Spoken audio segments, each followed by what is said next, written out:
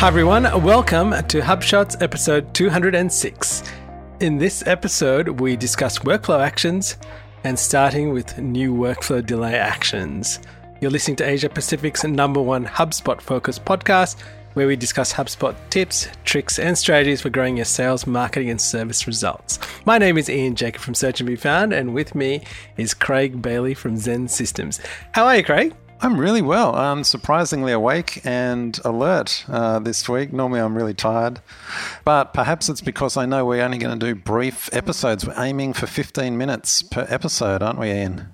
That's right, we are, Craig. And we'd love our listeners to give us feedback and say, do you like the 15-minute episodes? By the way, I'll just mention the reason behind it. One of the podcasts I listen to is Dithering, which is a new podcast, John Gruber and Bed Thompson. I really like it, 15 minutes, but I myself am noticing there are so many more podcasts. Every day there's more podcasts.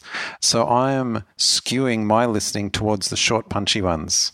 And so perhaps listeners are as well. And we want to make these shows as efficient and useful to you as possible. All right, Craig, on to our HubSpot marketing feature of the week. And this is about the new workflow actions that you may not know about. Yeah, well, I thought, firstly, one new action, which has just popped in this week, but also just a reminder about workflow actions in general. When we chat with clients, they quite often just limit their thinking in workflow actions to, I'm just sending emails. So they only think about a delay and then sending an email. But I just wanted to remind listeners, there's plenty more. I mean, there's tons of actions. They're always adding more with their integrations as well. But just some of the simple ones that are often overlooked, sending internal email notifications. That's a really key one that we don't see in many workflows, strangely enough. Also, creating tasks and copying properties, and we've covered that in recent episodes as well. However, tonight I just wanted to talk about the new delay actions. So most portals will have this by now. We all know about that delay for a set amount of time, set delay for an hour, a day, etc. But there's a new one which is delay until a day or time. And when you choose that delay, you can actually say, delay until a day of the week or until a time of day. And we've got some screenshots in the show notes as well. One of the things I really like about it is you can say delay until this time of the day. You might say, it goes out last thing of the day, 5 p.m. And you can actually set it to send it at the contact time zone. So not just your account time zone. So I think this is really good. A typical scenario for that might be, daily updates. Or here's another one. What if you're planning a specific company announcements to go out and you just want to get the workflow in place? And then maybe say, that's going out on Thursday afternoon, that kind of stuff. And just a little preview, there's some more coming out. We'll be discussing them in future episodes. All right, Craig, and we've got another one where we can't add a note to a contact from a workflow. This is actually just a reminder. One of the actions that isn't there, but it's on the wish list, is adding a note to a contact. So in a workflow go through, maybe it passes a certain stage and you go, okay, I just want to add a note to the contact. Can't do that yet. There's probably a community request for it. We should go vote it up. All right, Craig, our HubSpot sales feature of the week, and this is protecting HubSpot owner fields. Should I just say protecting fields in HubSpot? And why this came up was I had somebody in sales, and I think this happens quite often, people changing contact owners without notifying the person that actually owns the contact and then taking that contact from them, essentially. And so I got asked by the head of sales saying, hey, how do I stop this from happening so that only I can edit it or other business or the owners or the head of operations can update it? And I said, look, not on your HubSpot subscription, which is a marketing and sales professional. But I said, how about if I could inform you when a contact owner has been changed so you're aware of what's happened? And he goes, that sounds really good. So I was like, okay, now I need to go find out how to do this. And there is actually a really good article on the HubSpot user blog from Aditya Shah and Kevin O'Day, I think. So basically creating the workflow and what property you need to look at. You also had to create another custom property. One of the things it did was copy the last user on that owner property into this property so you didn't have to go look at the history quickly. And it's a part of the workflow. So I've included a link in there, but it's a really good thing to have and think about implementing in your portal, especially when you have a big sales team with sales managers and sales professionals within the team. I wonder if that'll help us overcome that issue that you highlighted back in episode 204, where if you have the mobile app and you import your contacts, it updates the owner on the contacts. So would this workflow catch that? It would actually, Craig. That's a very good point. I think that you just highlighted a solution to a problem we had before. I'll have to go try it out, but that's the little feature for sales. I just want to mention one thing related to this. When we've got this in the show notes, you've actually linked out to a HubSpot blog post, which explains how to do this. I was chatting with Fran. He kind of called me a business owner. He's saying, oh, look, we're getting into HubSpot. I might need you to give me some help on how to get up to speed with HubSpot and, just give me an overview and how to do the basics. I was like, you don't need me, mate. I'm just going to show you the HubSpot Academy and the HubSpot blog.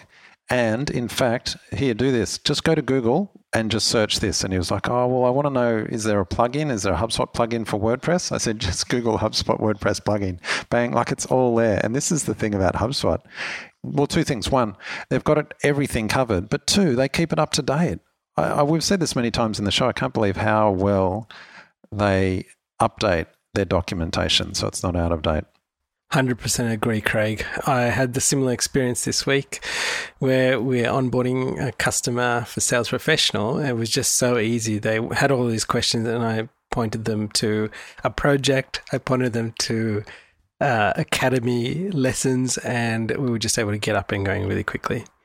So thank you, HubSpot Academy.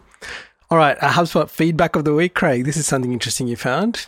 Okay, so there's a HubSpot community post, which I voted up ages ago, and the post was a feature request to be able to exclude or block specific email addresses from submitting a form. Now, currently, as you're probably aware, you can block email domains or domains. And free emails, right? And free emails, but there's a field where you can say this domain, just block anyone with that email address.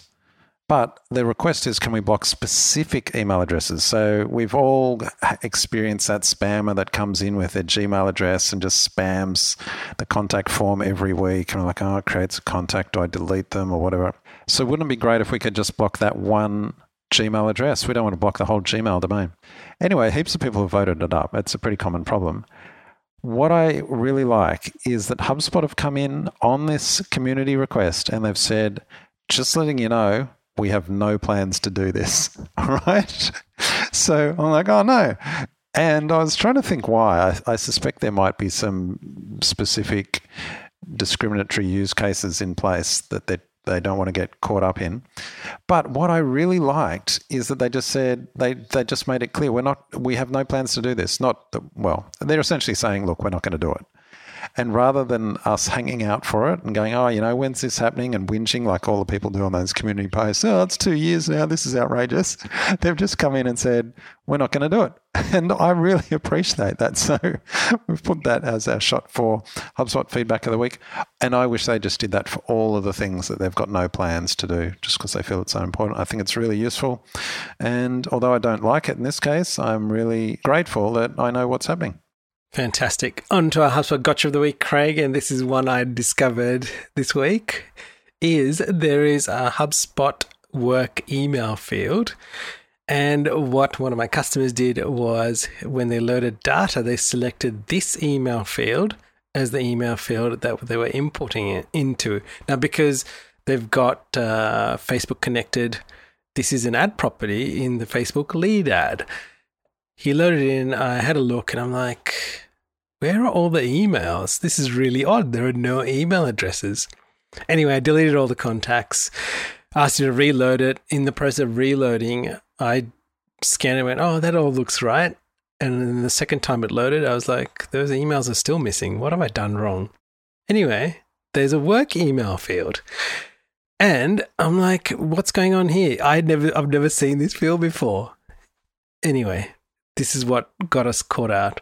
The work email field is a lead ad property. So just so you don't get caught out, this field does not look for duplicates or does not let you insert in contacts that may be duplicates. So just be aware of that and don't use that. You should be using the email field. Okay, so just so that I understand this, normally every contact would have email. There's a field called email. But if you've got Facebook connected and you're using lead ads, it's created a new field called work email under the Facebook lead ad properties. We've got a screenshot in the show notes.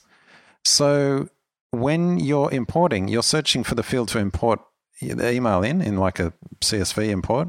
So naturally you see work email and you think, oh, of course, that's the one. And it's not. You've actually got to look for the one just called email. All right, onto our throwback of the week, Craig. And this week, a year ago, HubSpot was announcing changes to their social media tools. And one of the biggest things in that was the new social media reports. When you connected your social media accounts, it pulled in 60 days of data from the date backwards from when you connected. So I know we've talked about this a few times on episodes and how great it is that it has the ability to do that even if you're not publishing directly out of HubSpot. And here we go again, one of those incremental improvements that's changed the way we work and changed how we operate in HubSpot. Now, Craig, you've got a great resource of the week. Yes, this is an AppSumo deal. Now, I normally wouldn't put AppSumo in a HubSpot, but you've bought heaps of stuff on AppSumo, haven't you? I have, Craig. I think most of our listeners would know what AppSumo is. In case you're not aware, AppSumo is a site where you sign up and they have deals. I don't know if it's daily, it's probably weekly deals. And you'll often get really good deals on software or courses. And in this case, there's a good offer on the Siege Learning Content Marketing course, which is normally $700 or so. AppSumo have it for $69 lifetime access, so grab that. We've got a link in the show notes. That's a link to AppSumo. It's not my referral link or anything. That's just a clean link. I just think it's a really good deal. You and I are both getting the course. And that's Ross Hutchins from Siege Media, who we often refer to in the show. So a great deal. Go and grab it while it's there. Yeah, and it's to do with content marketing. So I would encourage people to, it's very highly regarded, and you've probably heard Craig talk about it lots of times, a great way to get skilled up with your SEO and content. All right, Craig, our quote of the week, and it's about leadership. And leadership is not about titles, positions, or flow charts. It's about one life influencing another. And that's from John Maxwell. Wow, how timely. Oh, do we need that? My goodness. That's right. Now we've got a bonus link of the week, Craig, and listeners, I'd encourage everybody to go have a look at this. And this is a good example of asking for feedback on Twitter and being gracious and appreciative when some of the replies are negative. And this was from Brian Halligan. And I think you asked me earlier in the show, Craig, oh, have you looked at it? And I went, no. Oh, hang on, I did, because I actually replied to some of this. I replied to someone else's comment of a really good suggestion. Like you rightly say, he has responded really well. And I'd encourage users to go and have a look at this. Well, listeners, here ended the show. Connect with us on LinkedIn and follow us on the socials.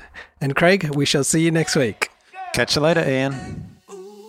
Thank you for listening to this episode of HubShots. For show notes, resources, HubSpot news, including practical strategies you can implement, visit us at hubshots.com.